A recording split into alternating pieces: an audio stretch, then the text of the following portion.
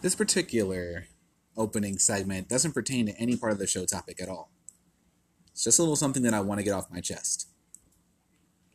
August 19th and August 20th. These days brought about the end of Phase 1 of the Roman Reigns initiative. Vince McMahon finally got the end to the story he had been planning for the last 4 years.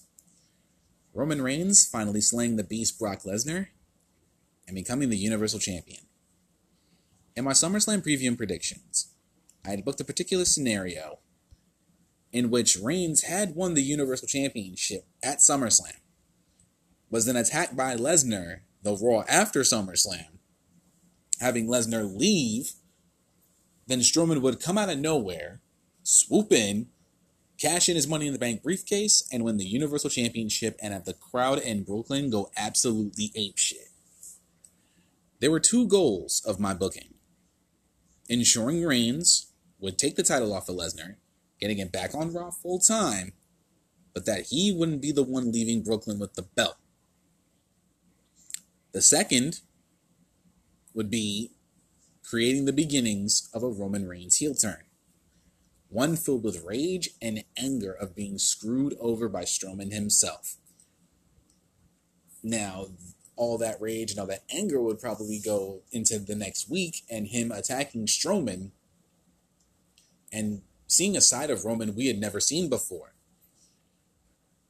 This is a heel turn that has been warranted for some time and that hardcore fans have been talking about for years. This opening phase of the initiative has completely failed, blown up in their faces, and will continue to be a failure. What I had booked and what WWE are booking at this very moment are two completely different sides of the booking spectrum. Reigns is unfortunately still a babyface holding the Universal Championship, and a majority of the fans are still booing him out of the building every single night. Ahead of the Hell in a Cell pay-per-view, it has become even worse. A man like Braun Strowman, who has been looked at as a perennial babyface in the eyes of fans, has now been turned into a fucking heel by Vince McMahon. Yes, they turned Braun Strowman into a heel for the sake of keeping Reigns babyface. This is how bad it has gotten for us, guys. Strowman. When you say Braun Strowman, you love Braun Strowman, at least the majority of the time. Fans flock to him. He was supposed to be cast as a heel from the beginning. But over time, fans warmed up to him. Fans fell in love with him. His match at Great Balls of Fire? Was it Great Balls of Fire? SummerSlam. I believe it, yeah. It was No Mercy, actually. Samoa Joe's Great Balls of Fire. He showed off in that match. He became a bigger name, and fans flocked to him. Then we had the Shield that same week when Strowman was about to cash in his Money in the Bank briefcase, made their return to WWE less than a year after they made a return to face The Miz and The Miztourage at Survivor Series. All know how that ended up. Ambrose, unfortunately, getting a tricep injury at the hands of Braun Strowman. And they had Kurt Angle take his place. And that was just fun. It could have been at TLC. I'm not sure which. It really doesn't matter because that particular run was bad. Bad, bad, bad. And now they are back once again to shield Roman away from the boos that we will be giving him going forward, and they can only get a cheap pop from the crowd because it's going to happen. We love the Shield. They were one of the best stables ever in this company. That's not an argument. But now they're going to be going against Braun Strowman, Dolph Ziggler, and Drew McIntyre. That's what you booked them to do, huh? That's what you booked them to do. A 6-man tag match at WWE Super Show in Australia next month. Think about it in the terms of, the booking for Rollins and Ambrose. Rollins is the current Intercontinental Champion, and he has been reduced to making sure Reigns doesn't get booed out of the building. This man has a mid-card title to defend.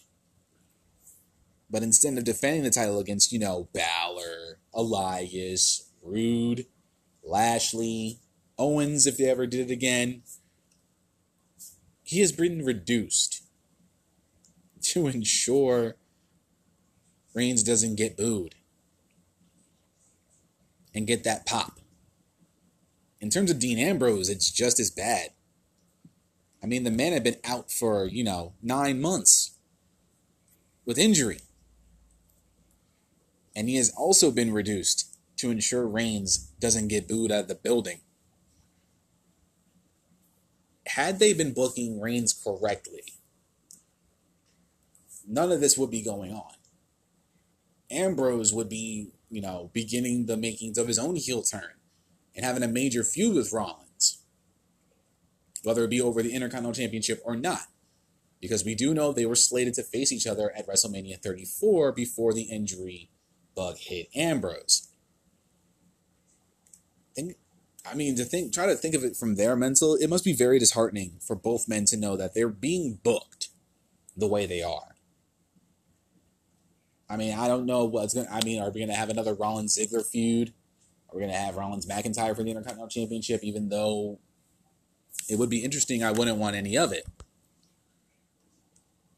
It just amazes me how WWE just wants to be mediocre in this case. Now, you could have Ambrose still complete his heel turn by screwing over the Shield in their match that they're going to have against Strowman, Ziggler, and McIntyre in Australia for the Super Show. You could. But at this point, I do not trust any part of the booking that Vince McMahon, beaver tooth looking cuck boy Kevin Dunn, and the rest of his cronies have in their minds for the remainder of 2018 and beyond. This is why I said in episode 6 that WWE will be breaking that worst rated viewership record before the end of this year. Every single bit of the main event and the mid-card scene is now focused around one man, Roman Reigns. This kind of thought process has hindered and will continue to hinder the Raw brand until Vince McMahon either hangs it up for good until he dies. We will continue to suffer as fans of the product until Triple H takes the keys to the Ferrari. The product will continue to suffer until Triple H takes the keys to the kingdom. Raw will continue to suffer as a whole until it becomes a joke. Wait. No, it already has. I'm sorry. To every single person who has shit on us for being negative about the product, for having a differing opinion about the product, for shitting on Roman Reigns every single chance we get, kindly take those thoughts and shove it up your ass. To those same people who decide to tell us week in and week out that if we don't like the product, we shouldn't watch. Fuck you and the horse you dumbasses rode in on. If us podcasters didn't watch the product, you wouldn't have anything to listen to on the way to work. You wouldn't have anything to listen to drown out your girlfriend while she bitches at you about getting a better job so you can buy her more handbags and shoes.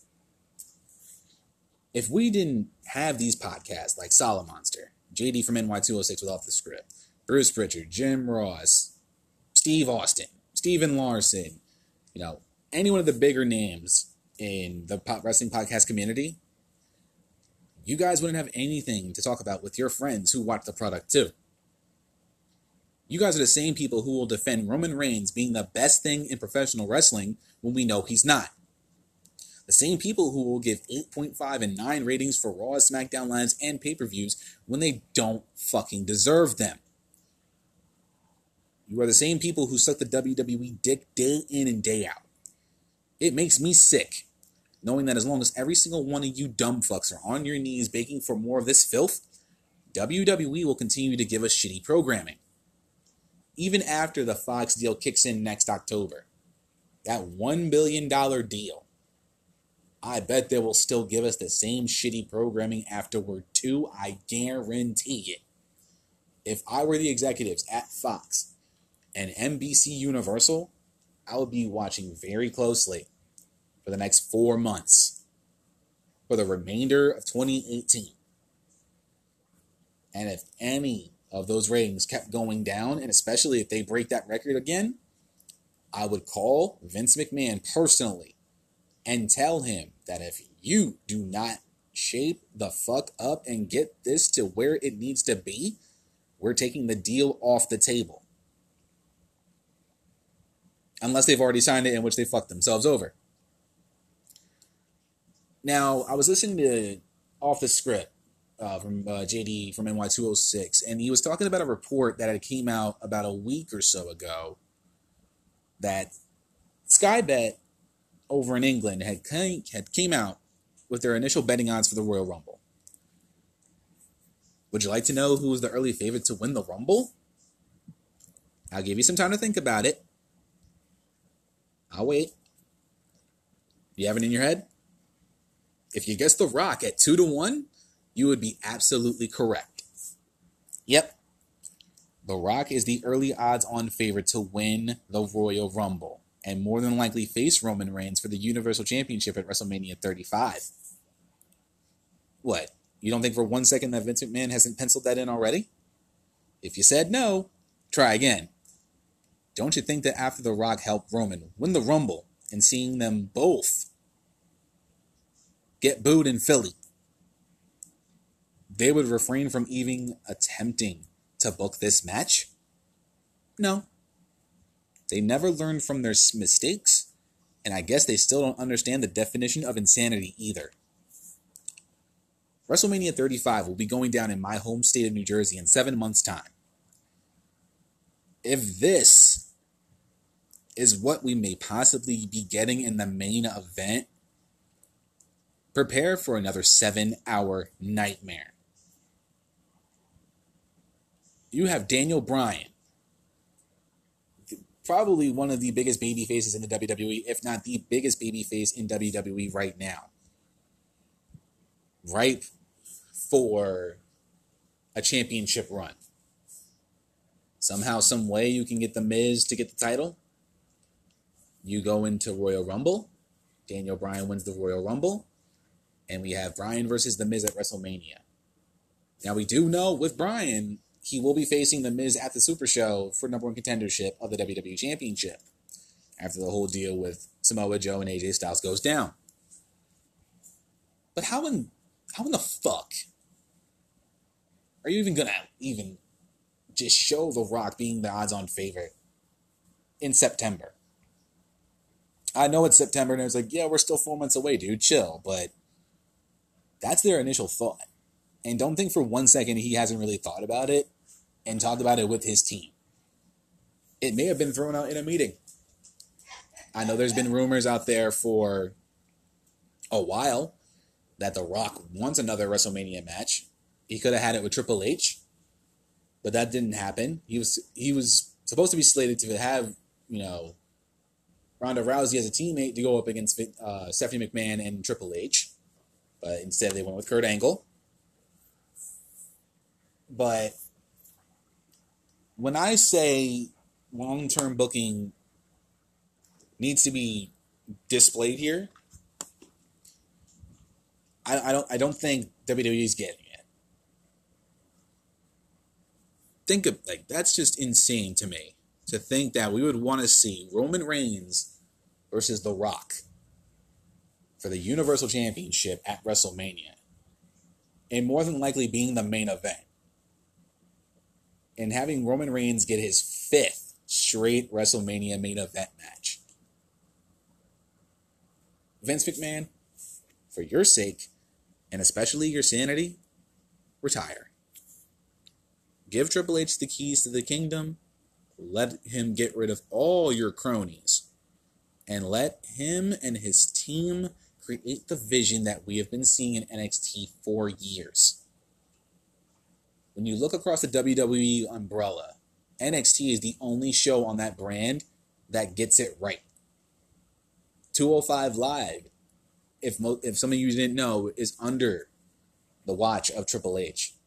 And if you've watched any of their recent episodes, I just heard that Buddy Murphy and I think either Lince Dorado or Kalisto had an amazing match against each other one-on-one. I've seen Buddy Murphy versus Mustafa Ali in a no disqualification match, and that was insane. I saw Alexander and Murphy for the Cruiserweight Championship months ago, and it was awesome. And now the talent on that show is actually looking good. But, Vince, you're too old, and you haven't had it since God knows how long. It is over with. If I were you, honestly, I would make WrestleMania 35 my swan song. I would have the event. I would announce it, on a Monday Night Raw, saying that, over time, over the years, I've been giving you the best quality I could, being in heel form, of course, been giving you the best product every single week. And even though it's bullshit, he'll get a pop. He'll get like a nice little boo action from the crowd, and tell them that. But it's gotten to the point where I don't know if I can do this anymore. You bring out Triple H, you bring out Stephanie McMahon, hell, you bring out Shane McMahon, why not? And you simply tell them, after WrestleMania, the night after WrestleMania 35, when we leave New York, New Jersey, I am done. And I would announce my retirement from the company. I would let the crowd know that Triple H will be the chairman of WWE, whether it be, storyline or not. Vince McMahon can just be behind the scenes and, be there and just have his fun with that. But Triple H really needs to start taking over. He has a team in place. Look at who he's got underneath him. I mean, you got Shawn Michaels, Matt Bloom, Sarah Del Rey, with the ladies. William Regal there, can definitely give some input as he is the GM of NXT. He's got a solid crew going forward. Vince, walk away while you still have the chance to save yourself from more ridicule from the fans. This is episode 7 of the Young Lions Perspective, and with that being said, let us begin.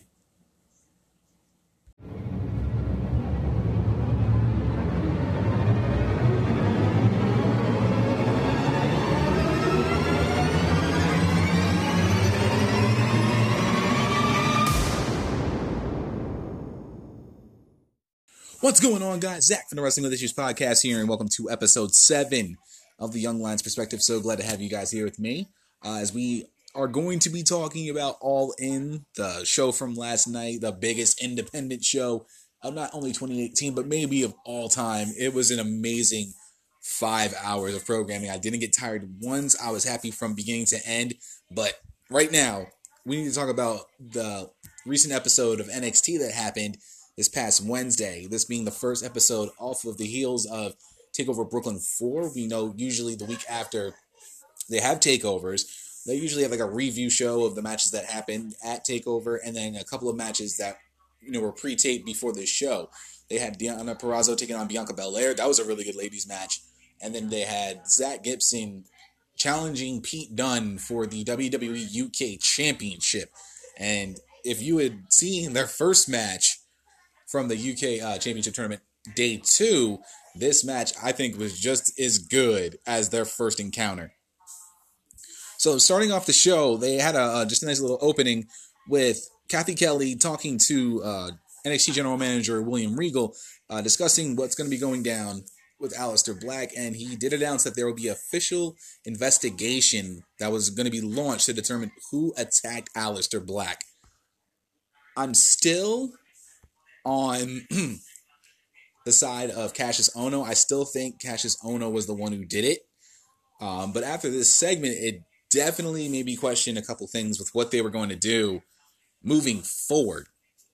So they started the segment out with Johnny Gargano coming out to the ring, limping to the ring with a crutch after his amazing battle with Tommaso Ciampa at TakeOver Brooklyn.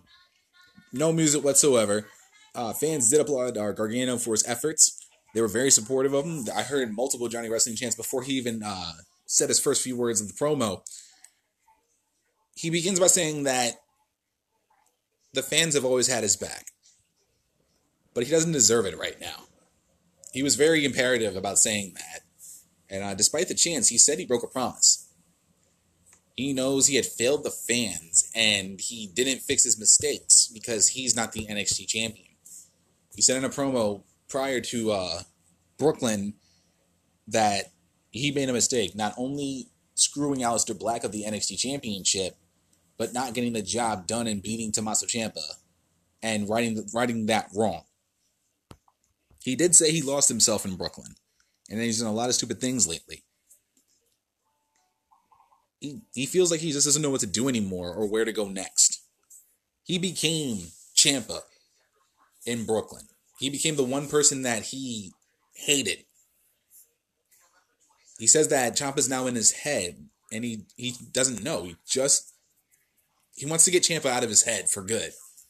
And he's got to be better for the Johnny Wrestling fans. Out comes William Regal. This portion of the segment was fucking intense. He stares in Johnny's face and asks him, point blank, did he attack Aleister Black? Gargano, with a menacing look on his face, says, you tell me. Regal asks him again. Gargano then tells Regal, look into my eyes, and you'll know the answer. The intensity between William Regal and Johnny Gargano there was amazing. It really kind of, made you think maybe it was Johnny that attacked Aleister. You can put him in the list of suspects. He would have reason to do it. Trying to get into, instead of a triple threat, just being a one-on-one matchup. The possibility is there. I'm still not, ruling out Cassius Ohno. I still think he's the one that did it. Who knows? We'll know soon enough. Hopefully we'll probably know before War Games, and they'll set up a match between, Black and whoever was the one who attacked him. Out comes the Velveteen Dream.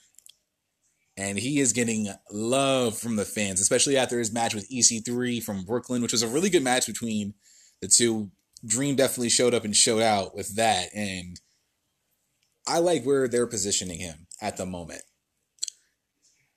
Dream says that he's sick and disgusted with Gargano singing the same old song. Woe is Johnny. He says this shouldn't be about Gargano or a man who isn't in the building, meaning Aleister Black. It should be about him, the experience. He says the experience that stole Brooklyn. The experience that had the world buzzing, and it should be about the Velveteen Dream. He then looks to Gargano and calls him Johnny Failure. Gargano then just looks at him and just knocks the mic against his head a couple times and says he might have that crutch, but he says he's good to go for the night. He threw the crutch at Dream and pretty much Dream jumped out of the way of that. Regal tells Gargano to stop and told both of them to go to his office, and then he sets up a match between the Velveteen Dream and Johnny Gargano for next week. So with that segment, not only did we get, further the partial storyline of Aleister Black, but we got a match between Dream and Gargano for next week, and I'm really excited about that.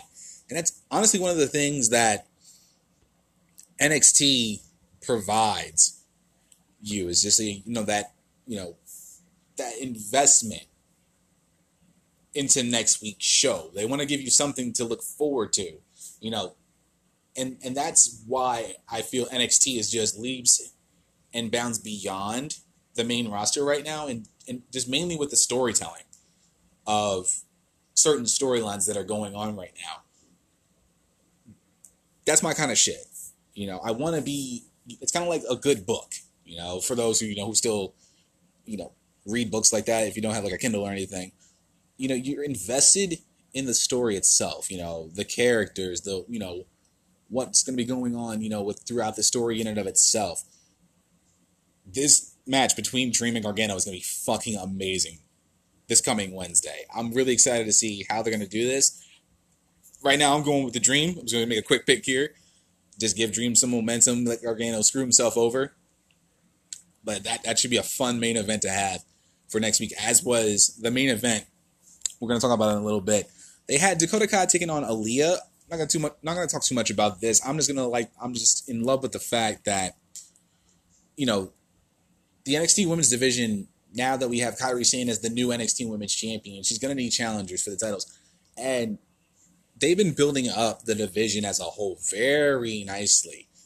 You know, you still have Shayna Baszler. She's going to be looking for her rematch. I hope they have that at Evolution. That would be really something nice there to provide for the NXT Women's Championship next month in Long Island. You know, you have Candice LeRae pretty much right behind him, Bianca Belair, Deonna Purrazzo, Lacey Evans, Dakota Kai, Vanessa Bourne, Aaliyah. This is a very solid division. Their depth is pretty nice. And, of course, now you're going to have the Mae Young Classic starting this Wednesday as well.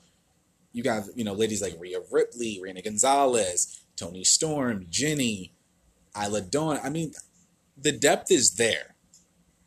The ending had seen both women go into the ropes. Aaliyah gets a takedown, swinging Kai's head by the hair, run into the mat. She continues to pull at Kai's hair, stops to just talk shit a little bit. Kai stops it, runs into the ropes, jumps up, flips over Lear, and hits a double knee backbreaker that she calls the chiropractor. This is right off lordsofpain.net.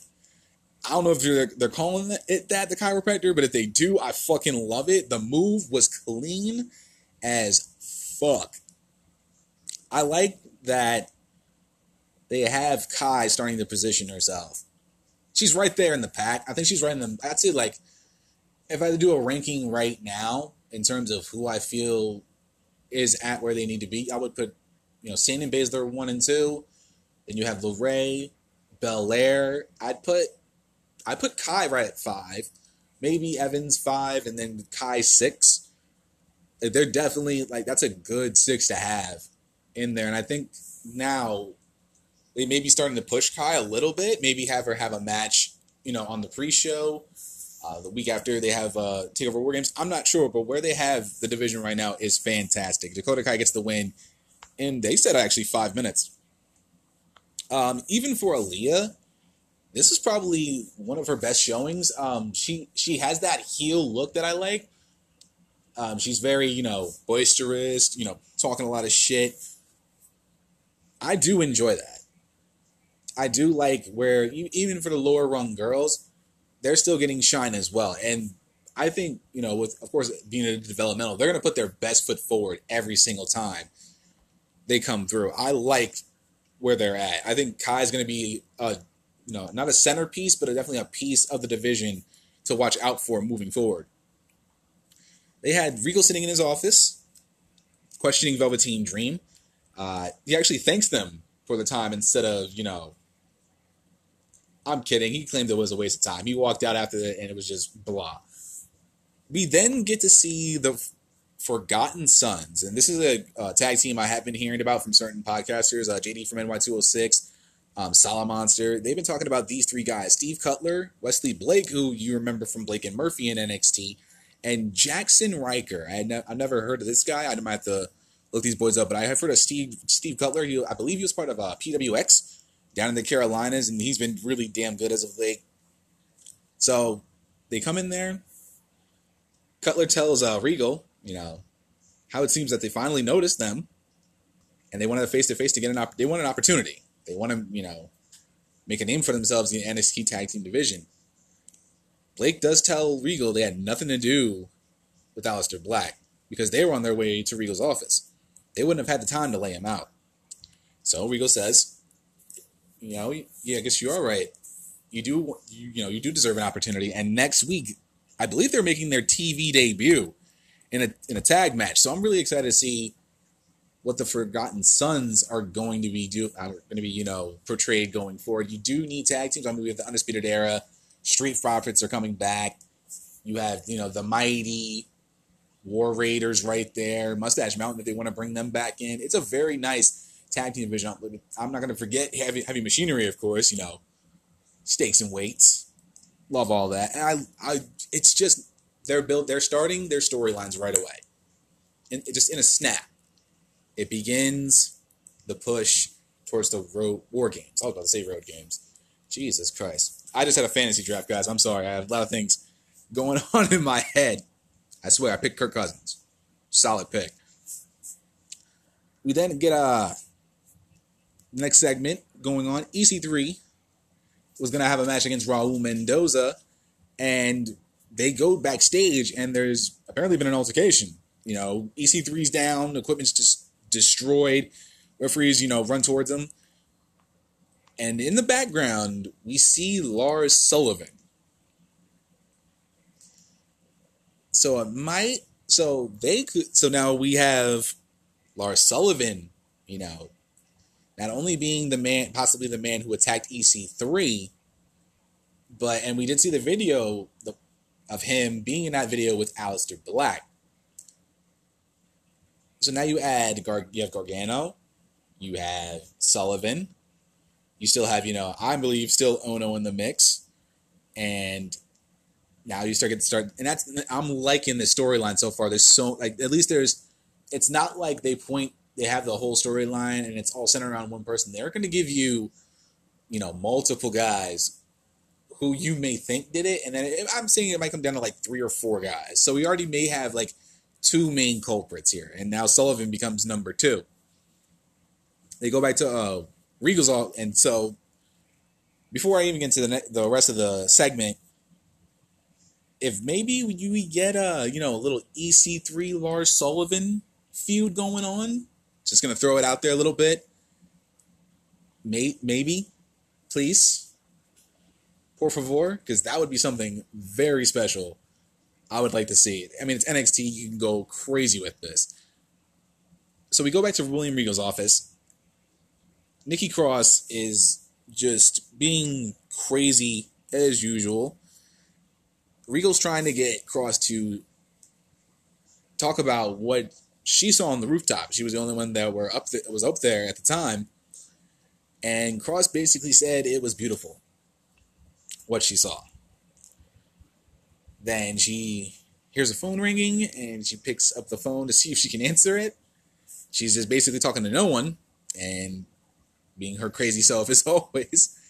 Then she starts singing, I should say, that she knows a secret, and lies down on the desk. We then see Bianca Belair walk in, and she says she's tired of waiting for a meeting. Cross starts touching Belair's braid, and Belair tells her, don't touch the hair. She then tells Regal that she's healthy and she's ready for a title shot above everyone else. Cross says she wants to play too. So once they're done with the meeting, maybe we can see a possible match between Belair and Cross. That's something that I pretty much enjoy seeing. The style of Cross is amazing, and having her still in NXT working with the ladies just adds another layer to the wonderful cake that is the women's division. So Raul Mendoza comes out for his match with EC3, and now knowing that EC3 got laid out by Sullivan, Sullivan comes out with a mic. He says that unlike the Aleister Black situation, there's no question who took out EC3. He did it. He's pissed at what EC3 said a few weeks ago. Unfortunately, as for Mendoza, he's standing in Lars Sullivan territory. I don't know exactly what he said to Lars. I might have to look that up. But that's what I'm going off what WasPaying.net is saying. Sullivan pretty much goes to attack Mendoza. Headbutts, mauls him, power slam, freak accident. There wasn't even a match. It was just a beatdown.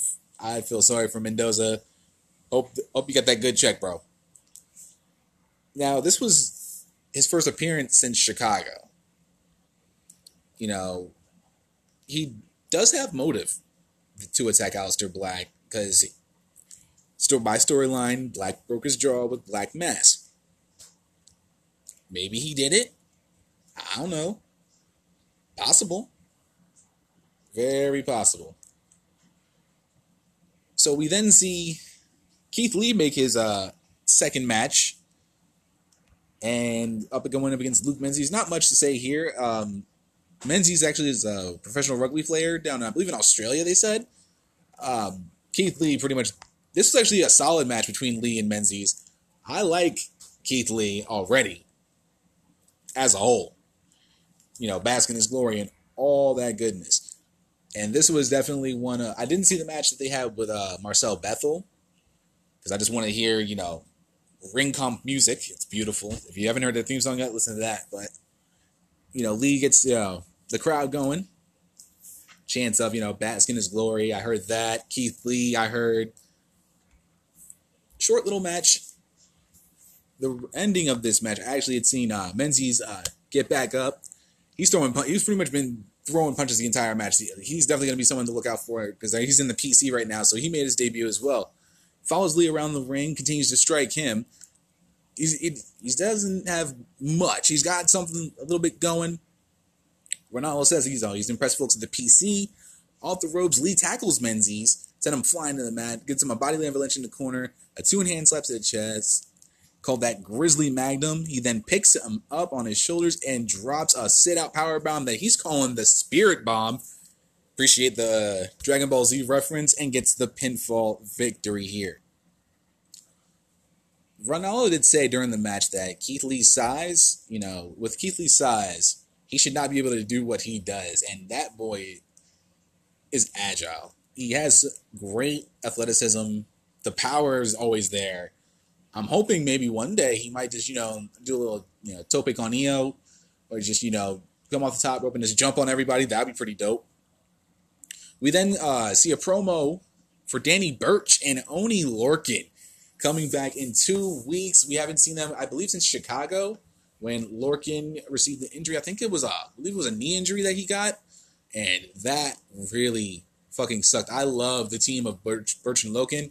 Their match with Undisputed Era TakeOver Chicago was something to behold, and one of my favorite matches of the year. It'll probably definitely be in my top 10 honorable mentions list for this year, excuse me.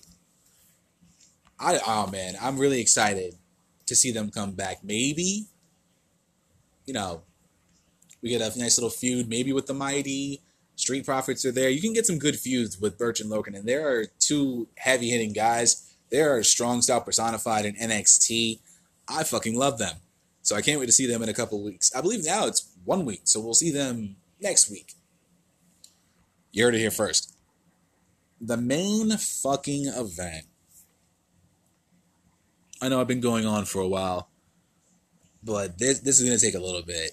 And the main event being Ricochet and Pete Dunne versus the Undisputed Era. This is why I was going to call this episode a gold mine of a main event. You have Ricochet being the new North American champion, Pete Dunne with the UK title, Undisputed Era with the tag gold.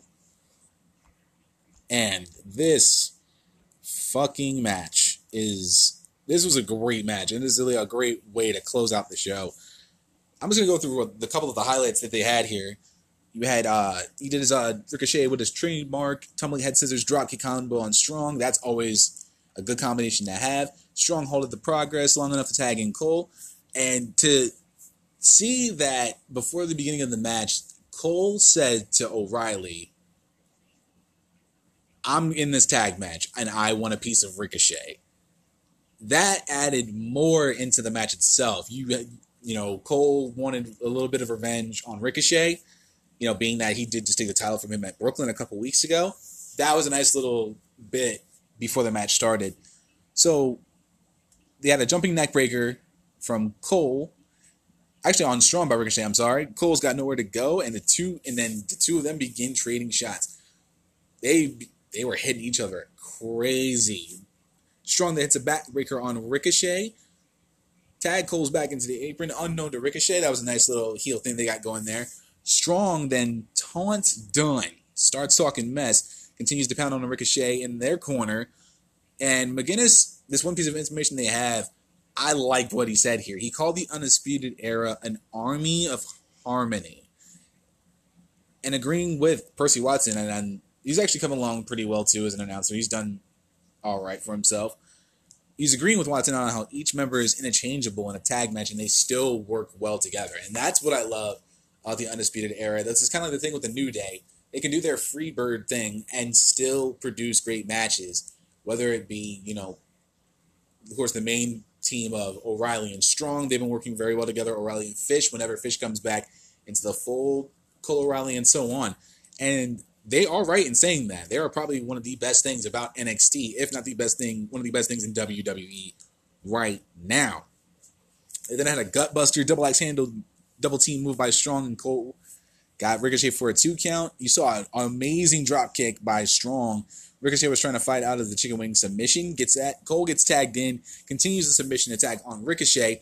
Dunn then gets the hot tag, and he's ready to go. Hits a huge back body drop on Strong. Step up insecurity in the corner. Stays on his feet. Hits a belly to back. Goes for the belly to back suplex. Hits that on by Strong actually. Dunn hits the X-Plex on Cole and lands him on his partner, and that was so fucking clean.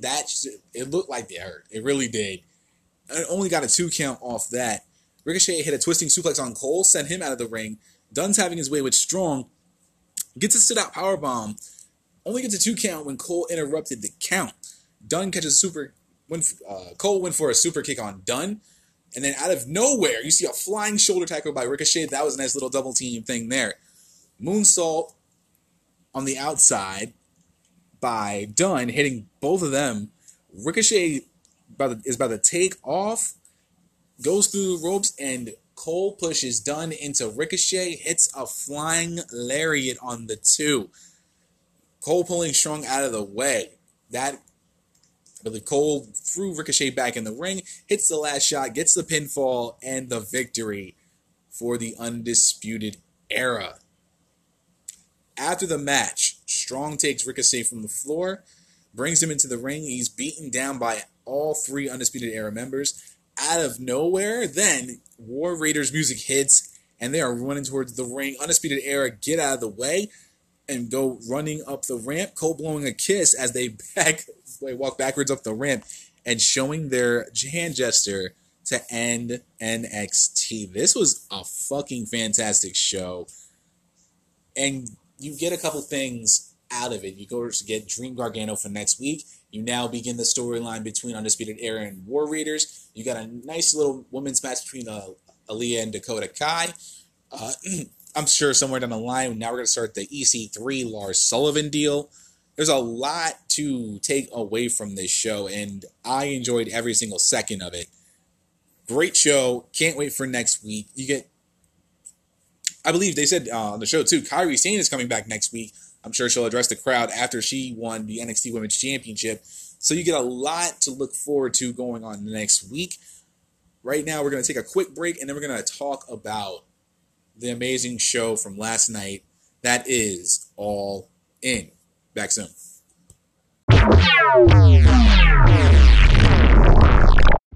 What's going on, y'all?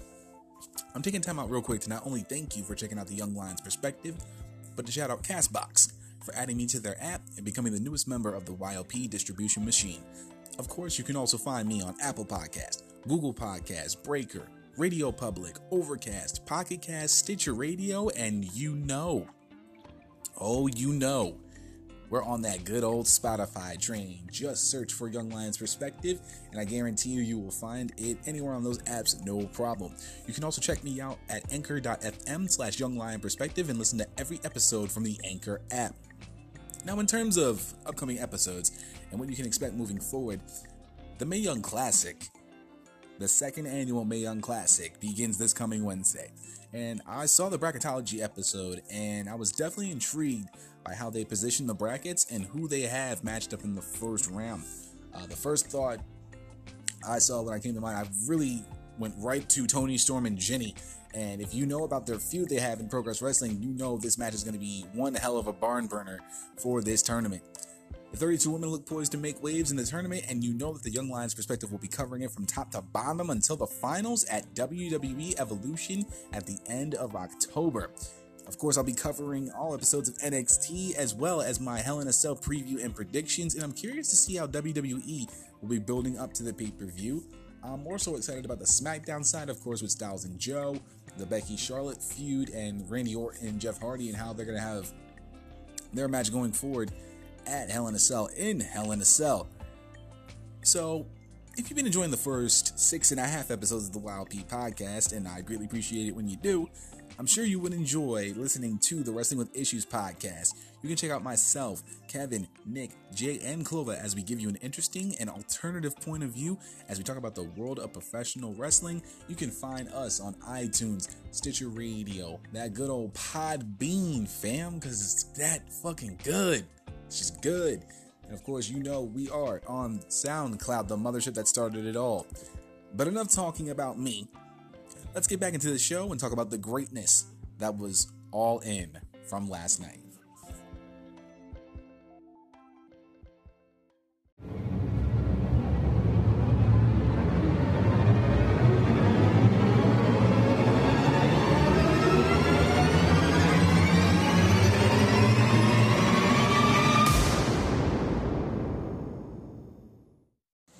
All In emanated from the Sears Center outside of Chicago, Illinois last night.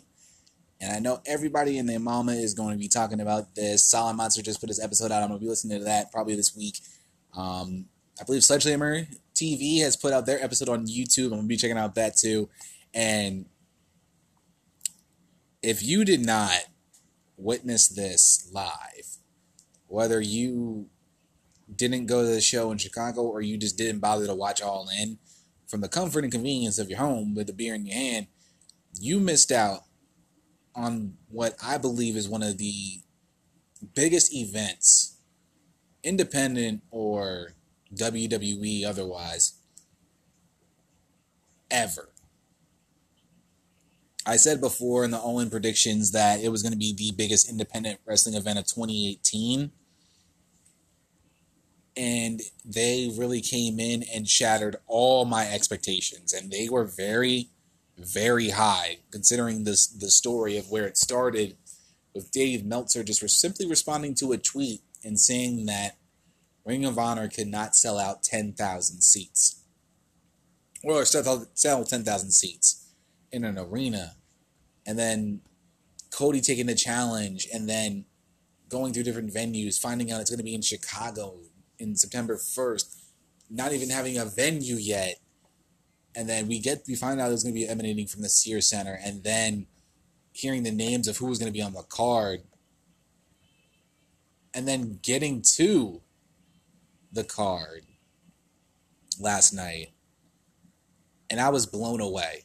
From the 0 hour that started at 6 p.m. On Eastern Standard Time till they got the last match in and ended it with 3 seconds to spare on the event around 11 o'clock. I was blown away.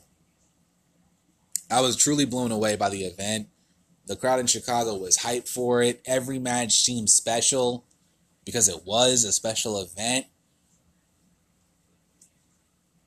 I am willing to watch it again because it deserves a second replay. It probably won't be anytime soon because that would just be too much for me to handle right now. And just from top to bottom, from the NWA World's Heavyweight title between Nick Aldis and Cody Rhodes, to the ROH World Championship between Flip Gordon and Jay Lethal, to Okada versus Skrull, to Pentagon Jr. versus Kenny Omega, to the main event between the Young Bucks and Kota Ibushi going up against Bandito, Phoenix, and Rey Mysterio. And Bandito, damn it, Tablet, why are you talking? Bandito receiving one of the biggest pops of the night. He showed up and showed out, and he was definitely an MVP of mine for the night. I did not know this man, who he was, what his gimmick was, what he did in the ring, and he definitely felt like he wanted, in the main event, he fucking just showed out. And if we didn't know him before, the world now knows the name of Bandito. So kudos to him. He's my MVP of the night. Hands down. My match of the night, to me, was Okada versus Skrull. I posted a little vote on Twitter, and pretty much everybody, I know it wasn't a lot of votes, but everybody said Pentagon versus Omega was their match of the night, and I could see it on that front. I'm going with Okada Skrull, just from this little storyline behind it. Everything just made sense. We weren't falling asleep. I was entertained.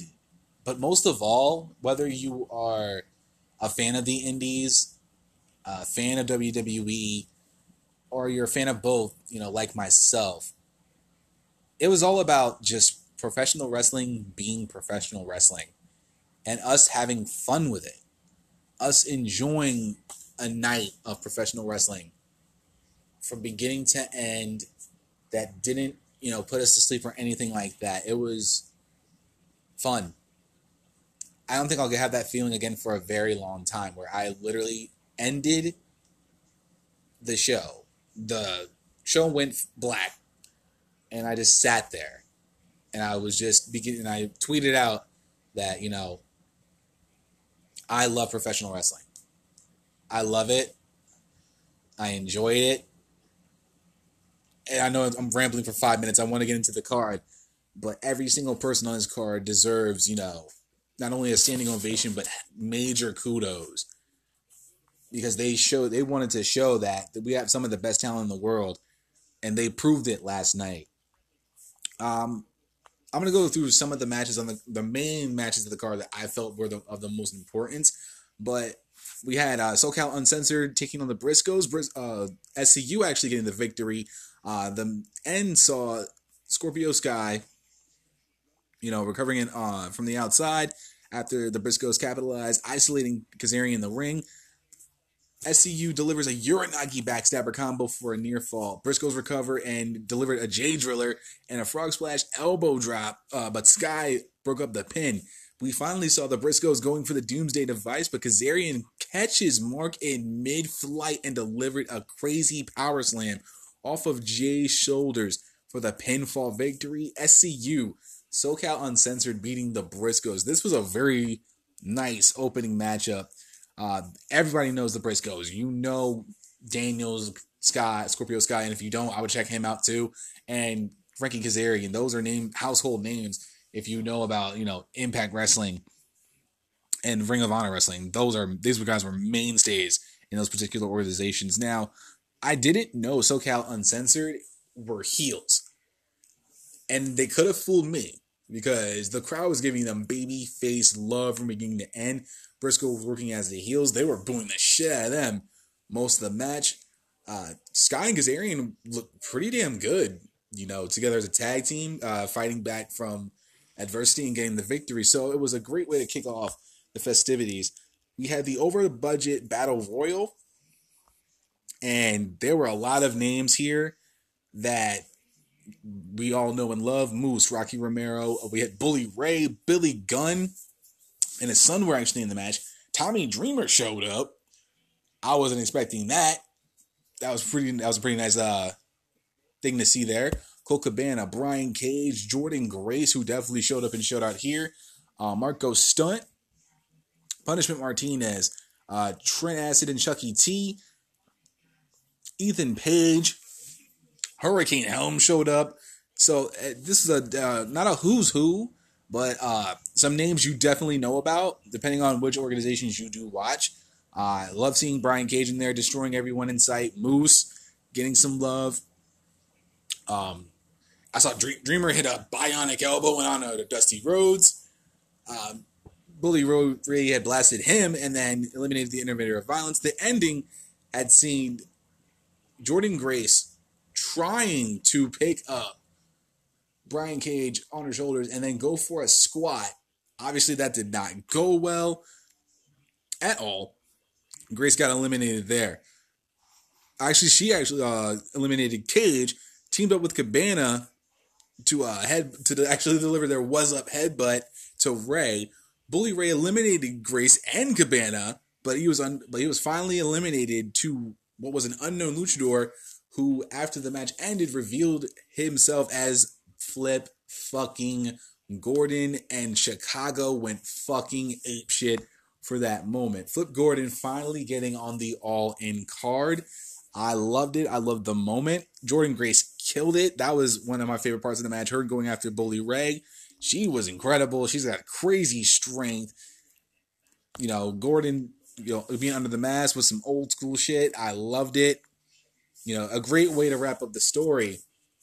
Um, to him actually going through over an entire year of trying to get on the card, doing everything he could to get on the card, not being able to get there. Cody Rhodes not wanting him on the card, and he finally gets on the card and will be facing Jay Lethal later on in the night. Matt Cross went up against Maxwell Jacob Freeman. He was, from what I'm seeing, he's actually was trained by Kurt Harkins and Pat Buck. He kicked off the main show against Matt Cross, also known as the Son of Havoc, on Lucha Underground. It was definitely a nice little opener. Fantastic opener. A great way to start the match. The ending scene, Friedman going for a late match moonsault, landed on his feet, jammed his knee, cross capitalized with a cutter, and delivered the shooting star press to score the victory there. We then had Stephen Amell going up against Christopher Daniels. I had never seen Christopher Daniels wrestle. I've seen him do a crossbody off the top turnbuckle when he landed on everybody when he was still in WWE, having a little feud with Stardust. I never saw the match that he had with Neville against Stardust and Wade Barrett. But I didn't really want to see that, and I'm glad that I saw this version of Amell against Christopher Daniels, especially a veteran like Christopher Daniels. Definitely really fucking solid match. Towards the middle of the match, Daniels is working on the midsection of Amell. He fights back, delivers a Falcon Arrow for a near fall.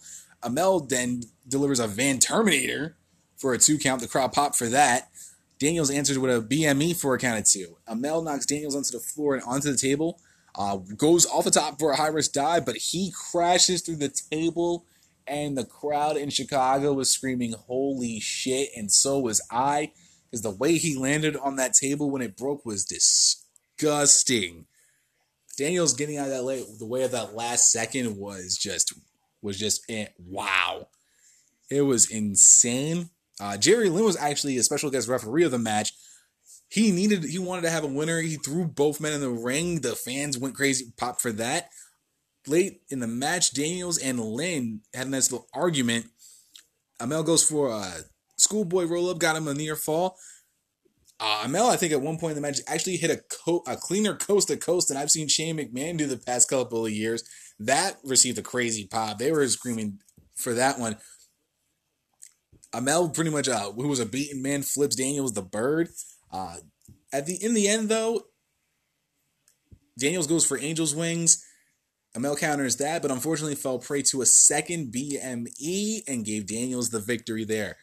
What I love most about Stephen Amell, and I know he was training with Cody Rhodes before All In, and that really shows something for that a guy like Cody Rhodes would want to train Stephen Amell. Josh Segura was actually at ringside with him during the match. That was a nice little touch there. Arrow co-stars, always a good thing. But Stephen Amell definitely, from what I've been hearing, has been amazing on the independent circuit. I know his matches are limited, but I wouldn't have noticed that there at all. Daniels got the victory. Daniels getting the victory made sense, but he performed at a level that exceeded a lot of people's expectations. After the match, they shook hands. Daniels puts Amell over. Amell raises Daniels' hand in victory, and the crowd was definitely showing some love for that. But the first match I really want to get into is this fatal 4-way match between Madison Rayne, Britt Baker, Chelsea Green, and Tessa Blanchard. I need to take a minute to actually try to make sure I get this right. This is one of the best women's matches I've seen all year.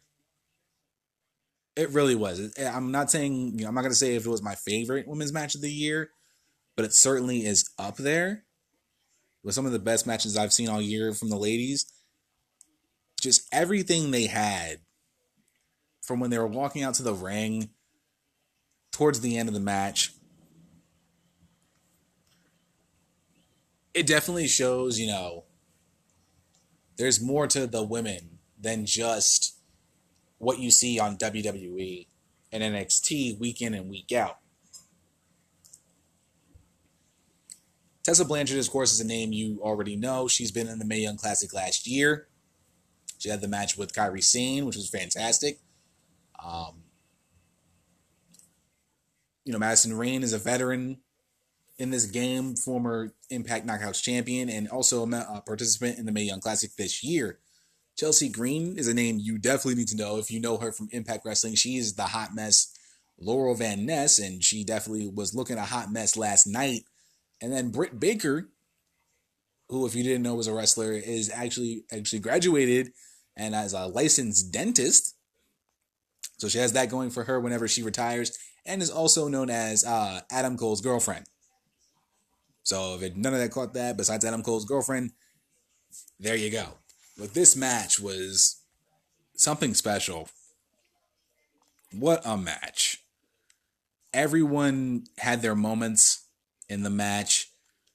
With Britt Baker coming out to Adam Cole's old theme music, the crowd was popping for that. Green, of course, like I said, was in her full hot mess mode, playing up to her gimmick from Impact Wrestling. Blanchard getting the loudest pop of the four, definitely getting a star's entrance there in Chicago. And Madison Rayne definitely got a pop from the crowd. Of course, her being in the Mae Young Classic. Towards the end, and this is where I enjoyed the fucking shit out of this match. This is really good across from beginning to end. Blanchard then has seized control of the match at this point, charges into the corner, running shoulder first into the steel post. Chelsea Green, out of nowhere, channeling her inner Zack Ryder, of course, she's dating Zack Ryder, delivers the broski boot to Blanchard. Each woman traded finishers. I saw the Magnum to Green from the top rope. Green hit an unprettier to Madison Rayne. Baker, of course, has the super kick. Easily down pat. Nothing could keep any of the opponents down. Britt Baker had a couple near falls on, I believe, Blanchard and Green. This is awesome chants raining from the stands from pretty much a good majority of the match because they were just enjoying what we were getting from the ladies. And this was the only ladies match of the night. And for them to put on a performance that people may say was match of the night. Not me. I said it was a dark horse for match of the night. But with what we got was fantastic. Green delivers another unprettier, hitting Baker with it this time. But she had her foot on the rope. Green then builds more momentum. She hit an amazing Canadian Destroyer on Baker. It was fantastic. I've seen plenty of Canadian Destroyers. Of course, Petey Williams being the one that always sticks out the most to me. But Green hitting it clean as ever. Popping from the crowd. Crowd went apeshit for that. In the end, Blanchard delivers a hammerlock DDT to Green, getting the victory just before Baker could break up the pin. Some people were saying on Twitter that it was a botch. I don't believe it was a botch at all. I think she was really trying to break up the pin, but was just unfortunately about a second and a half too late. I love this match. Every person in this match got a little showcase. Green, I had Green winning this match because I thought, Blanchard was too obvious of a choice to get the victory. I thought, Green was, just be like a nice little, holy shit, Chelsea Green beat everybody type of victory. That was fantastic. And she's on the heels of getting a tryout with the WWE at the PC. So if this was any indicator of what we may get in the future with NXT, if she does sign, she can definitely make waves in that NXT Women's Division. I'm not saying it's going to happen now, but if the tryout goes well, we could be seeing the hot mess on the Black and Yellow brand very, very soon. Love this fucking match. This was the one surprise of the night for me, that they would do the NWA World Heavyweight Championship match so early into the match. Now, this was the fourth match on the card, of the main card, 6 match overall. This was definitely a breakout moment for Cody Rhodes. And Nick Aldis, too. This whole feud had started months back, where Nick Aldis, being the World Heavyweight Champion, Cody Rhodes challenging him for the world's title, and he had his chances to become the ROH World Champion, which is what Aldis and Cody had agreed to if they were going to face each other all in. Aldis wanted a champion versus champion match, and if he could get that, he would be able to get a match with Aldis for the NWA World's title. He was unsuccessful in 2 tries, and the one I remember is the one that he had with Dalton Castle. He couldn't get the job there, and then Jay Lethal became the new ROH World Champion. So it got to a point where Cody Rhodes put his Ring of Honor title ring on the line, the one he pretty much held before the ROH promotion introduced the new World's Heavyweight Championship. The ring itself was the world's title. He put that on the line in order to convince Aldis to face him for the title. Before we even started the match, Rhodes was accompanied by Brandy, Diamond Dallas Page. He got a great pop. Tommy Dreamer, Pharaoh the dog, who is an adorable Siberian Husky, and I kind of want it. I kind of want a Husky, but I won't tell my dog Marley because she might kill me. Ray Lloyd, also known as Glacier, for those who are WCW marks like myself. They had a couple other trainers there. He got an amazing ovation from the crowd, and this was the biggest match of his career. This is for the NWA World's title. This had lineage going back to his father, who was a 3-time NWA World's Heavyweight Champion. And for him, getting a victory tonight meant a lot to the crowd in Chicago. There was so much emotion on his face. He knew this was a really big moment.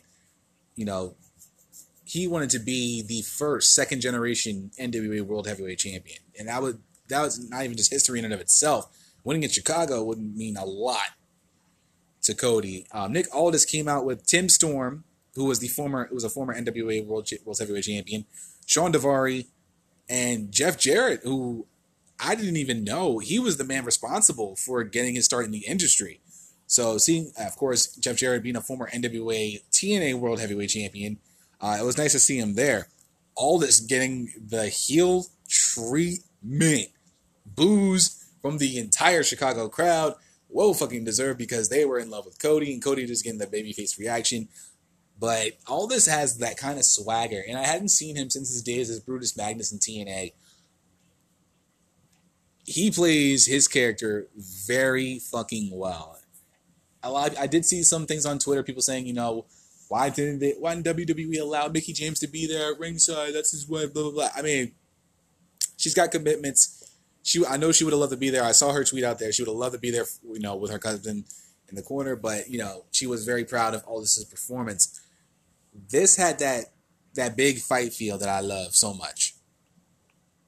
The big fight feel that you don't really necessarily see often with professional wrestling. And, of course, with WWE, it goes without saying. But this had something for everybody in this match. Rhodes delivering a tope suicida off the top. All this turned the tides with a suplex on the arena floor. Competitors exchanging offense back and forth. Neither was gaining an advantage on each other. All this was on the floor. Cody goes for a dive off the top rope, and then Aldis caught him with a forearm to the face. Immediately, Earl Hebner threw up the X, signaling an injury of some sort, and that's when the crowd started to mutter, like, uh-oh, something's up. But I did see, DDP hand something off to Cody. I'm not just going to not put that out there. We did see that. DDP makes his way into ringside. Daivari tried to interject himself in the match. He ate a diamond cutter. That made the crowd go ape shit. Cody came back up off the floor, and he was bloodied. Looked like he had a nice little cut there, and he was bloody all for the rest of the match. Aldis goes back on the attack.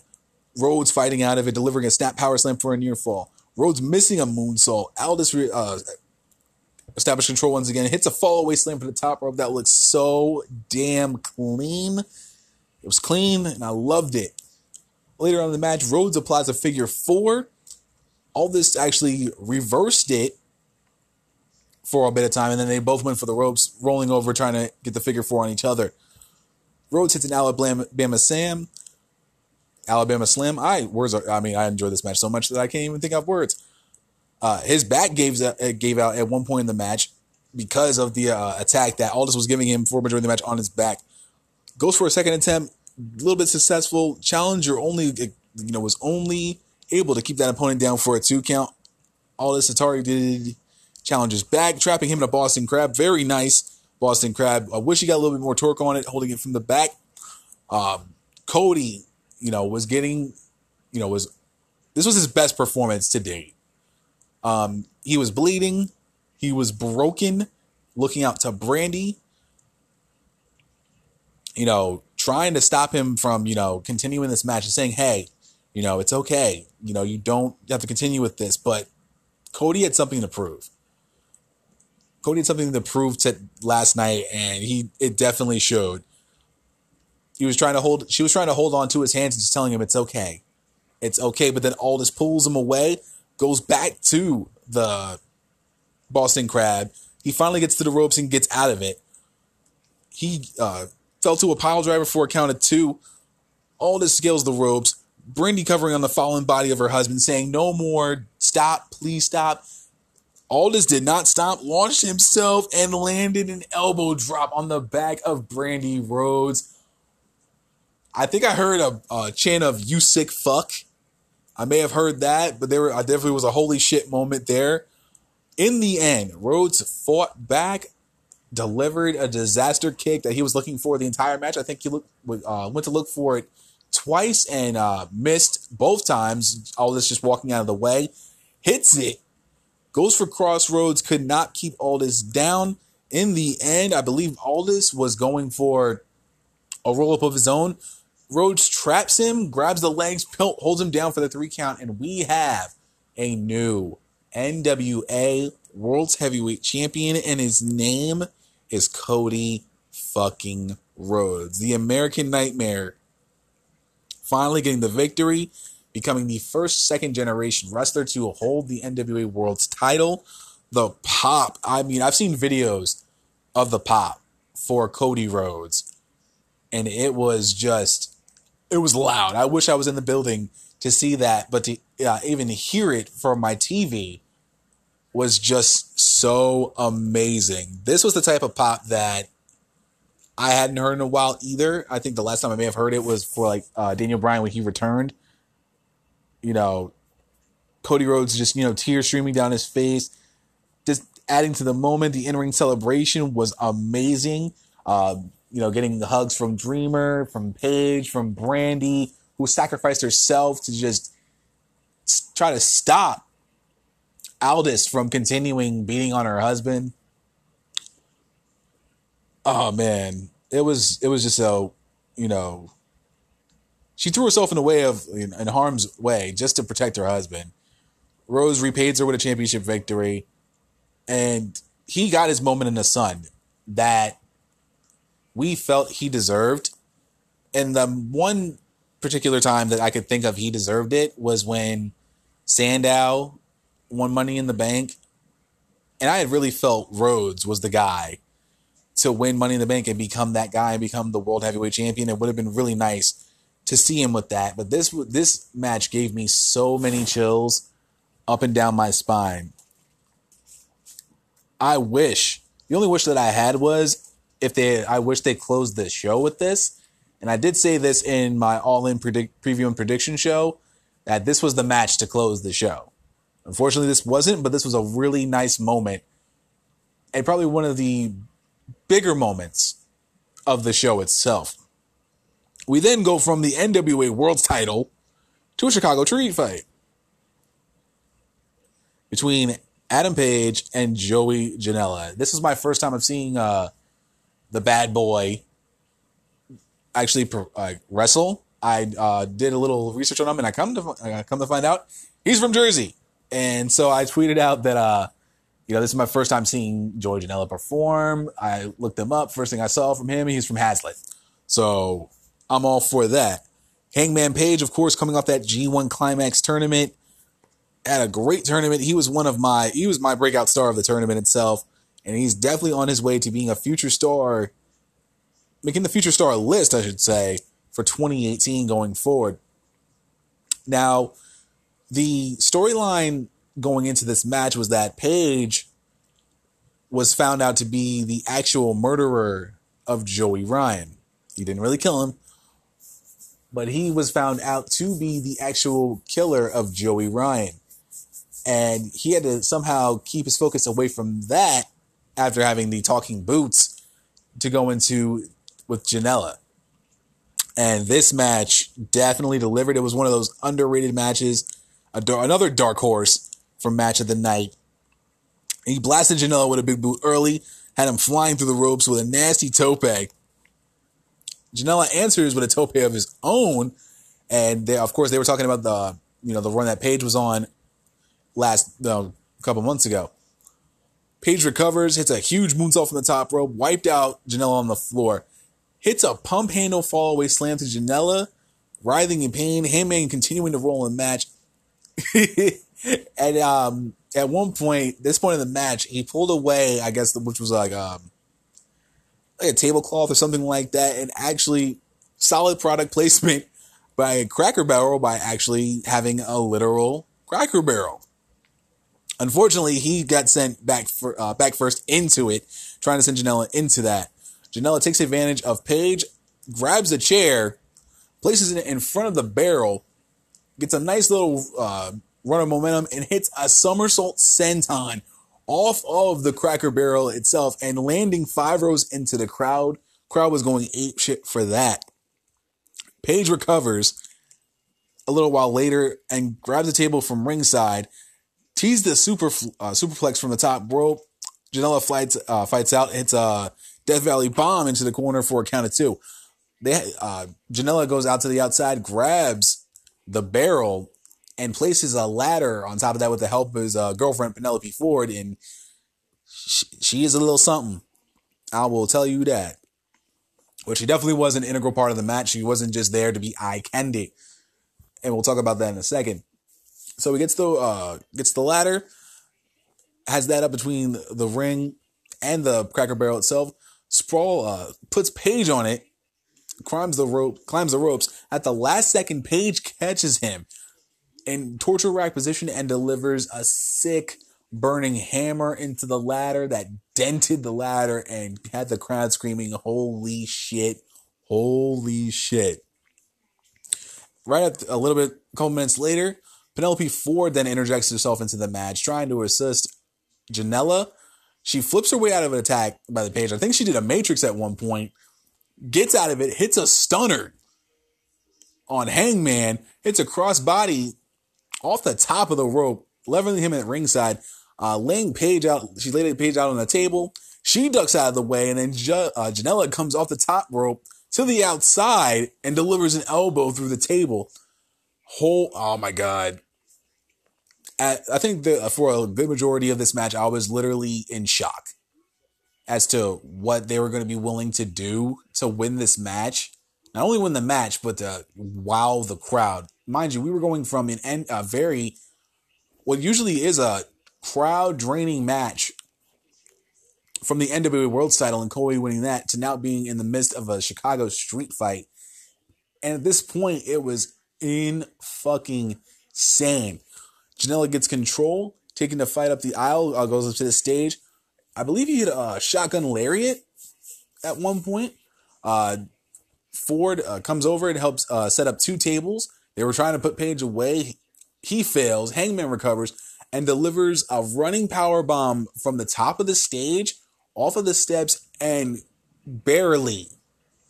I think his arm caught a table and maybe some of his head, but he missed. He miscalculated all of that and barely went through one of the tables. I thought Janela was done. I thought they were going to throw up the X. That was it. Paige then back in the ring, hits the rite of passage. Ford breaks up the pin. Being a Chicago street fight, anything goes. Early in the match, I believe Paige grabbed a black trash bag. I thought for a second it was going to be thumbtacks. And I was just like, no, we don't need that. We don't need any of that.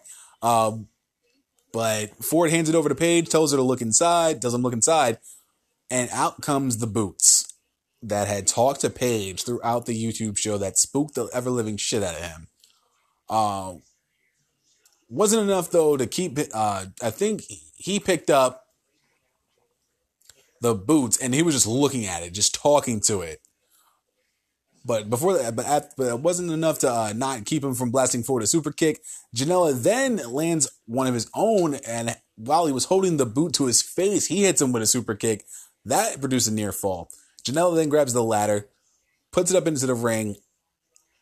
He produced, and then I think they had to set up a table as well. Paige produced the phone that, quote unquote, that Bleacher Report is saying he may or may not have bludgeoned Ryan with. From there, the two were on the ladder, and somehow, some way, Paige gets Janela onto his shoulders, into the position for the rite of passage, puts him through the damn table, and gets the 3 count and the victory. That was an insane finish, and we weren't even done yet. Because right after the match, the lights go dark. Everyone's trying to figure out what's going on. And I really can't believe I'm going to be saying this out loud, but this is actually what happened, so just run with it. I believe it was 8 guys walked out in dick costumes.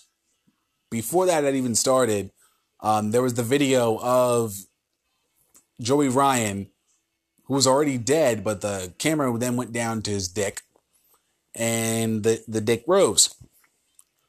Out come the 8 guys dressed as penises, and Joey Ryan all of a sudden just comes out from the afterlife to an amazing pop from the crowd, shocking Paige, and it was just a shock moment. I was laughing my ass off. Twitter was blowing the fuck up this with, I think it was a phalanx of phalluses that was quoted. I believe that was Don Callis who said that, and I was absolutely just laughing my ass off at that point. Paige is in shock. Paige is in true shock. Ryan then, puts the baby oil on, puts the lollipop into his junk, and now that was nasty. Then Ryan hits an amazing super kick on Paige. He throws him outside where the guys in dick costumes carry him out to end the segment. It's a fucking car crash. A lot of crazy bumps that I was not expecting. Penelope Ford had a standout performance. She was fantastic. I loved how they had brought out the Being the Elite stories into it. That was just another added layer to the match. This was fantastic. A lot of good bumps. Very good payoff post-match with Ryan actually coming back from the dead, getting his revenge on Hangman Page, and the crowd loving the segment and ending it very, very happily. Flip Gordon versus Jay Lethal. Finally, after getting shit on for what was more than a year, Flip Gordon finally gets his opportunity to be on the card Saturday night, winning the budget, over the budget battle royal, earlier in the evening to get a shot at Jay Lethal and the Ring of Honor Championship. Lethal walks out. Before the match had started, a hand came out of nowhere, stops him, hands him the sunglasses of his Black Machismo gimmick, slaps him on his left shoulder, and he became Black Machismo, Jay Lethal. Shades of Randy Savage, as he's coming out with the same jacket that Savage had worn prior in WCW. It was a fantastic thing. The crowd in Chicago definitely popped for that a little bit. Of course, the nostalgia. Carrying Lethal towards the ring. Flip Gordon being accompanied by Brandy Rhodes of all people. At one point in the Being the Elite, she noticed that Cody Rhodes was so immersed into getting all in put together that she was just looking for a friend, and she found one in Flip Gordon, who pretty much was fighting for him and fighting in his corner. There was a nice little spot at this one point in the match where you saw Jay Lethal going after Brandy Rhodes, and bring him into his corner. Shades of Savage and Miss Elizabeth that had worked well for so long between the two. At one point, Rhodes was yelling at Lethal, saying, I'm not Liz, I'm not her, leave me alone. He then puts her on his shoulder and giving us more shades of Savage and Miss Elizabeth. That was a pretty funny moment. I marked out a bit during that. We had Gordon actually controlling the match at this point, working the full body of the champion, keeping him off guard. Raw athleticism. The man is athletic as fuck. He is definitely someone I enjoyed watching last night. That was really fucking good. Lethal fights his way back into the match. He was going until Pafo interrupted to draw the machismo out of him. He, had him channeling his inner Randy Savage. Goes up top 3 times and delivers the elbow drop that he calls "Hail to the King."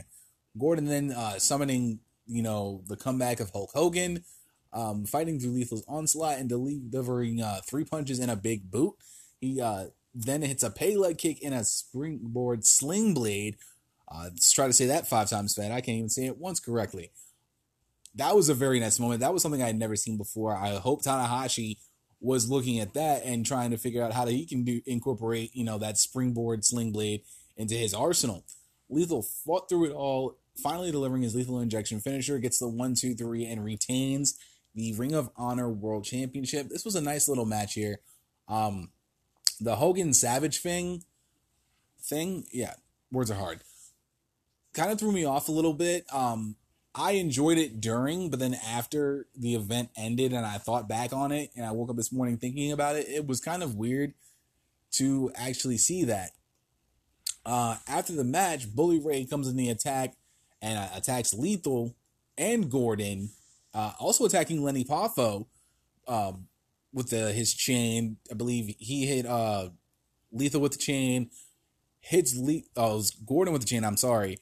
Hits Lethal and then punches Poffo in the face. Colt Cabana comes out to a major pop, makes the save, gets a table out from underneath the ring, sets it up, and Gordon, and Lethal hit a triple power bomb on Bully Ray, giving him a nice little piece, a nice little taste of his own medicine.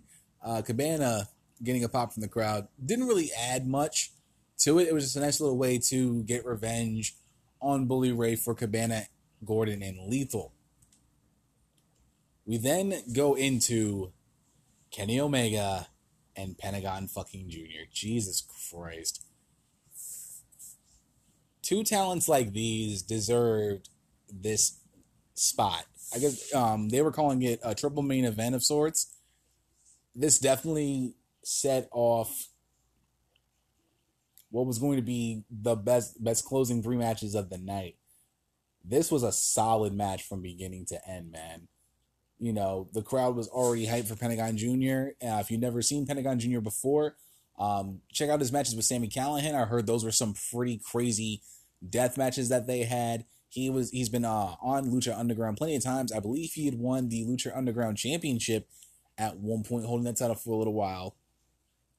And it was very nice to see this match. When they had announced it, I was literally shook to think that they would have Omega and Pentagon go at each other. The hype for this was insane. A lot of star power going for this match. The title was not on the line.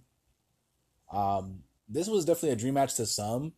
I didn't necessarily think it was a dream match, but it's definitely a match that now I'm glad that I saw.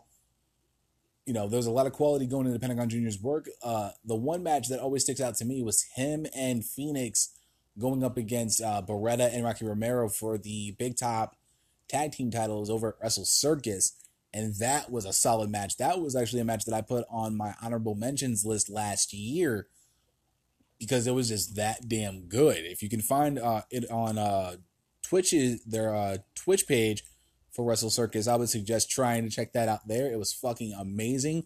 It was definitely one of those fucking matches that you can just say, holy shit, that was crazy.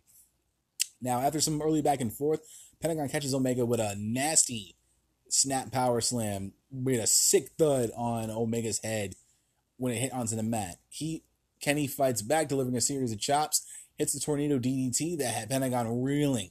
Springboard crossbody from the top rope to the floor, left his opponent flat on the ground. He goes for the V-trigger. Pentagon counters. Omega then countered and delivered his signature Snapdragon suplex for a 2 count. Both men had to recover a little bit after the intense early goings. Then Omega finally hits a V-trigger with Pentagon propped up in the corner. Pentagon fights out of a superplex attempt, had Omega hanging up on the ropes, and delivers a double stomp to the chest for Omega's troubles. He survives another V-trigger and taunted his Cero Miedo chant, which pretty much means no fear. Only he's catching more pain at getting a powerbomb and then a third V-trigger. Pentagon answers with a Pentagon driver for a near fall. The crowd in Chicago was going ape shit. I was going ape shit. I wanted to throw stuff, and because this was that good of a match. Pentagon continues to talk trash with Omega, delivers a package pile driver, and I thought he was done for at ringside. Just on the ground. It's a double stomp back when they get into the squared circle. Nearly gets a near fall there. Another V-trigger from Omega. He was setting up for the one-wing angel. Pentagon escapes, counters, and delivers that signature arm breaker of his that was just... If you've seen that arm breaker once, you've seen it 1,000 times. And it's just disgusting. He wrenches that. He takes that arm and wrenches it all the way back, pretty much trying to destroy the shoulder of Omega. It was just a beautiful thing to see. He follows it up with a package pile driver that came within inches of ending the night for Omega. Crowd starts chanting all in around the arena. Omega counters with a big kick. Hits his 5th V-trigger of the match. A reverse Rana, and then hits the one-winged angel for the victory in what was probably the match of the night. I'm not saying it was match of the night, but it was damn near close in my opinion. After the match, the arena goes dark, and they were trying to figure out why the lights went out. Don Callis is asking, did they pay the bill? I was laughing at that. Ian Riccaboni was trying to figure out what was going on. Shout out to Excalibur. That man is crazy on commentary. I love what he was doing. That was the first time I heard him. He kicked ass. They were trying to figure out what was going on. Lights come back on. Pentagon gets up and starts attacking Omega.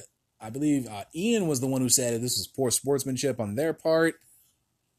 And after a big boot in the corner, he drops to his knees, unmasked, and it's actually revealed to be Chris Jericho. A lot of people were saying that, Jericho told Vince McMahon that, he wasn't going to work in any other, promotion in the United States besides WWE.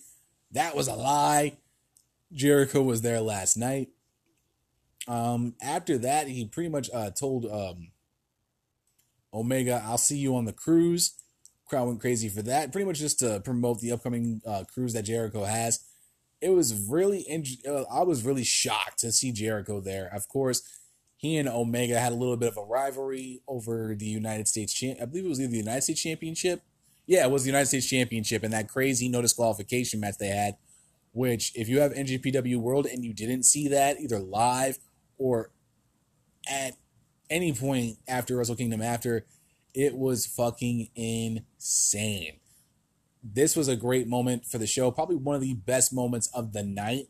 Seeing Jericho wasn't anywhere near a 5-star classic, but it was definitely one of those matches where I thoroughly enjoyed myself here. We then get Kazuchika Okada and Marty Scurll, the villain battling the Rainmaker. This match pretty much went as, when the match was announced on being the Elite, Okada pretty much said that he was going to send he was going to send Marty Scurll to 205 Live and show him how much of a heavyweight he was not. I think I saw a report that said Marty Scurll got a black card from Dunkin' Donuts, and I don't know how you get a black card from Dunkin' Donuts, but I want to figure out how to get one. That he was trying to pretty much eat Dunkin' Donuts to gain weight for this match. The villain wanted to prove that, he was one of the best wrestlers on the planet. He was more than a comedy wrestler. He's not necessarily a full-on comedy wrestler, but he does have moments in the match where he does a bit of comedy, and I do enjoy what he brings to the ring. You know, he starts off early, targeting the elbow of Okada, an attempt to take the Rainmaker out of, getting the finisher on for Okada on Skrull. He was a step quicker in the beginning of the match, so he controlled that match early. Okada then hits a DDT on the Skrull, had him clutching his neck, turning the tide in his favor. Skrull fighting through neck play and escapes a submission, delivers a lung blower to Okada that sent him out to the outside. A big kick from Okada halted Skrull. Low drop kick to the knee by Skrull, which was always clean. Fakes the super kick, then goes for the knee. I always love that move. Gets a tornado DDT. That leads to a near fall. They had a back and forth exchange, which gave way to a brainbuster. I don't know how he picked him up, because that man is, 6'3", 240 tops? And delivers a crazy brainbuster, stunning the former IWGP Heavyweight Champion. Skrull started to gain momentum. Nova's attempt to power up Okada for a powerbomb gave way to a neck breaker from the Rainmaker. Each man started going for near falls at this point. I kind of didn't like that. They were going for near fall after near fall after near fall. I think it was about 5 or 6 before they ended that bit of the match. I always didn't like that. I mean, 2 or 3 was fine, but you're trying to get a little more out of it. I can understand where they're coming from, but it was one of those things that I didn't like. I didn't like that part of the match.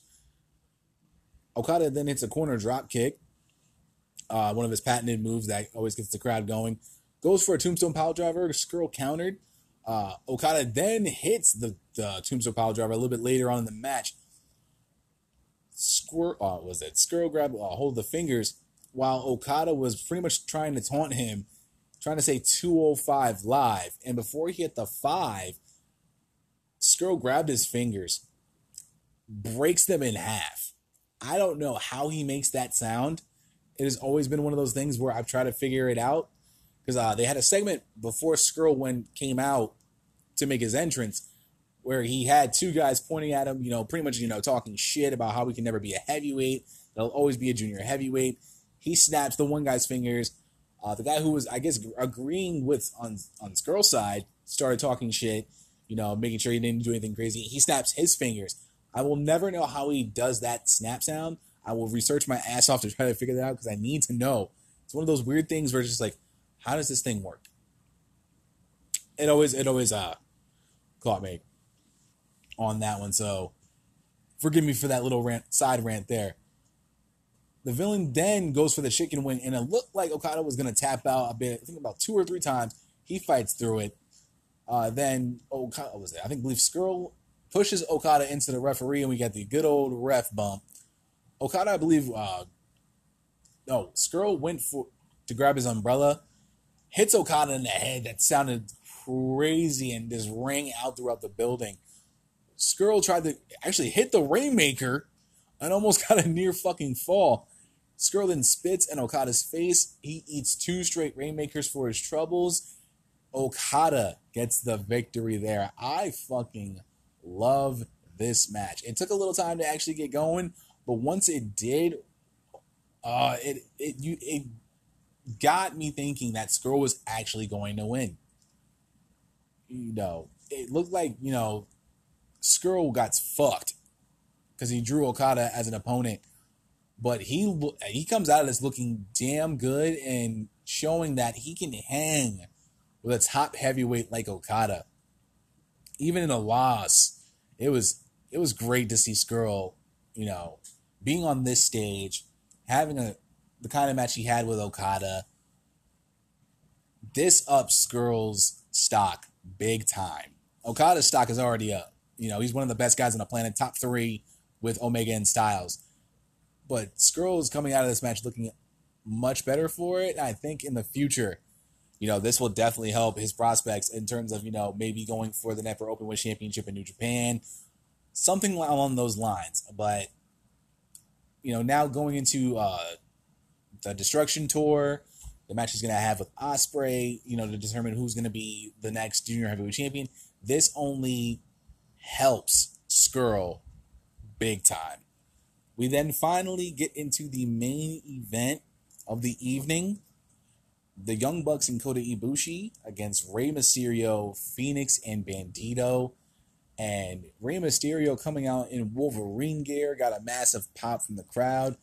I saw on Brian Cage's Instagram that he marked out for seeing that because it's one of his favorite superheroes ever. And I really love that, at an event like All In, not just the fans are enjoying it, but the people who are performing for us marked out for it, especially for someone like Cage, seeing a legend like Mysterio in Wolverine gear and then getting a picture. It was, man, they must have had so much fun doing this. And I know that at one point, Cody was after his match against Aldis, he went back to gorilla position and continued on with the show doing that from gorilla, which was fantastic as well. The crowd was popping, of course, for the Young Bucks, popping for Ibushi. The pop for, Rey Mysterio was crazy.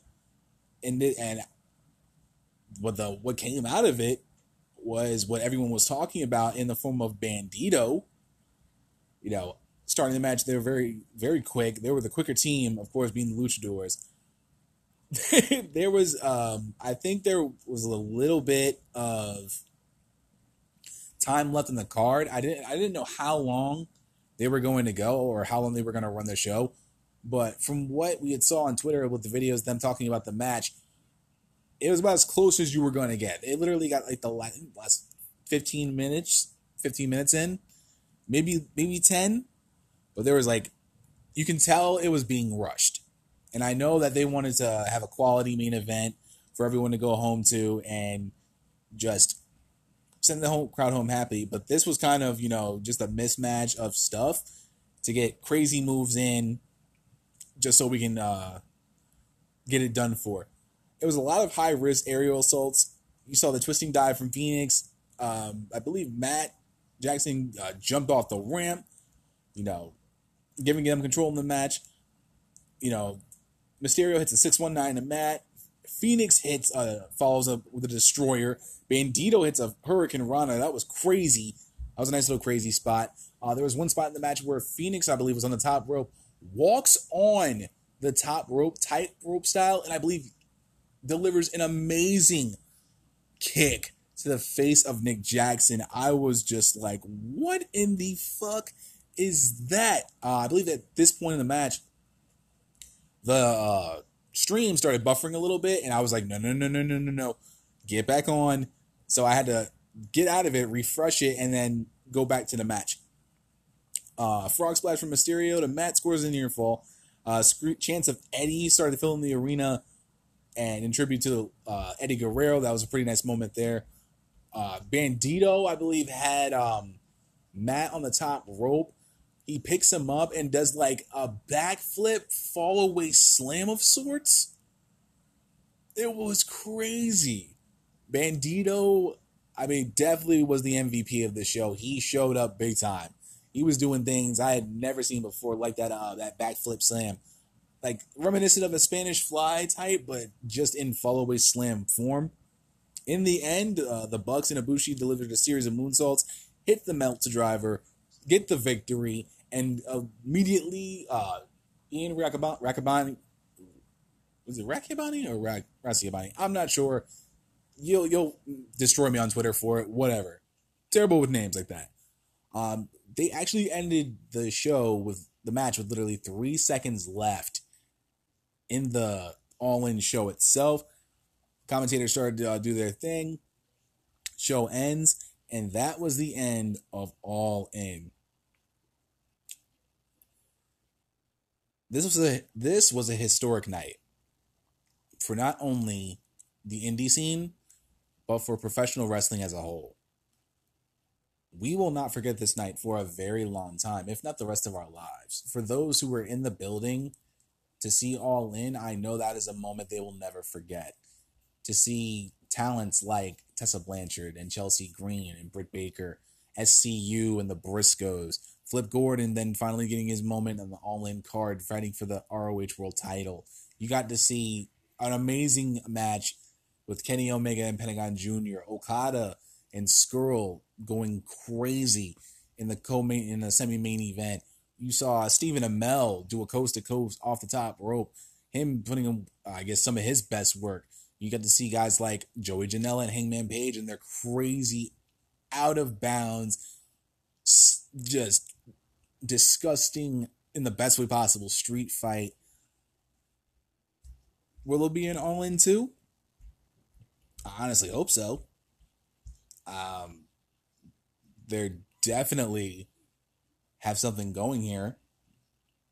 You know, the business side of it, actually taking a chance on themselves and producing what was, in my mind, card of the year right now. It's something special that we as professional wrestling fans should be thankful for. It really was. Cody Rhodes is now the NWA World Heavyweight Champion going forward. I'm very proud of that. You know, to actually see him, you know, shades of Dusty Rhodes. I'm just very happy. You know, it was so much fun to watch. If you do have time in your day to actually just sit down, even if it takes a couple of days, sit down, watch this show, be thankful for professional wrestling on the indie scene. I know there's a lot of hype now after this show. People were saying that this is the best show they've seen all year. While I was watching Joe Cronin's show, people were talking about, they were just shitting on SummerSlam because of how bad SummerSlam was, and we shouldn't be doing. I mean, I know in the beginning I talked about shitting on the Roman Reigns initiative, and that's warranted because there are people like myself who are getting tired of the whole Roman Reigns deal, and that's that. But there were a lot of people saying on Twitter, and I even said it myself, this was a night for us. This was a night for fans to come together and watch something that we may never see again. Just saying the cliche term. I hope they do an All-In too. I really do, because this can definitely be a once in a year thing, maybe twice a year thing if they want to do it that much. I know they were talking about, All-In 2 being at Madison Square Garden. Now finding out that, the ROH, New Japan coalition coming together and doing G1 Supercard on SummerSlam weekend the same day as NXT TakeOver, that's going to be freaking wild. I know I'm going to have to go back and watch that because I'll definitely be watching TakeOver more so. But this was for us. We as fans can sit down for 5 hours, whether it be in the arena or at home, watch great professional wrestling, great action, names you may have never heard of before, names you knew, and we get a show like that. I'm proud to be a wrestling fan after last night. I really am. Whether I shit on the product, or whether I give it praise. If you suck, you suck. If you're great, you're great. But for one night, we can all say that we enjoyed what we saw. All In was a very, very successful show. I'm very thankful for Cody Rhodes and the Young Bucks taking a chance, like I said before. All In 2, please happen. Please happen for us. You can build so many names with this. Names we need to see. Who knows? Who knows who could really be on All In 2? You can get another ladies match now. Who knows? But enough about me rambling. All In was special. I thoroughly enjoyed it. I suggest you watch it. Pay your $40. It's worth it. Do it. Thank me later.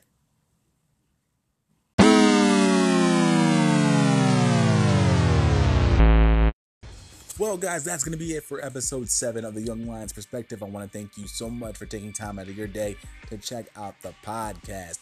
Now, I am followable on Twitter at SwadeSenatorWWI and on Instagram at Swade_Senator_WWI. I will be live tweeting on Monday Tuesdays, Wednesdays during NXT, and for every WWE, NXT, or NJPW pay-per-view that will come up, we will be talking about it. Guys, keep your eyes peeled for the upcoming episodes of the Mae Young Classic and the Hell in a Cell preview and predictions. Until then, it's late. I gotta go to bed. I got work in the morning, guys. Have a great week. We'll talk soon. See ya! Oh, thank you.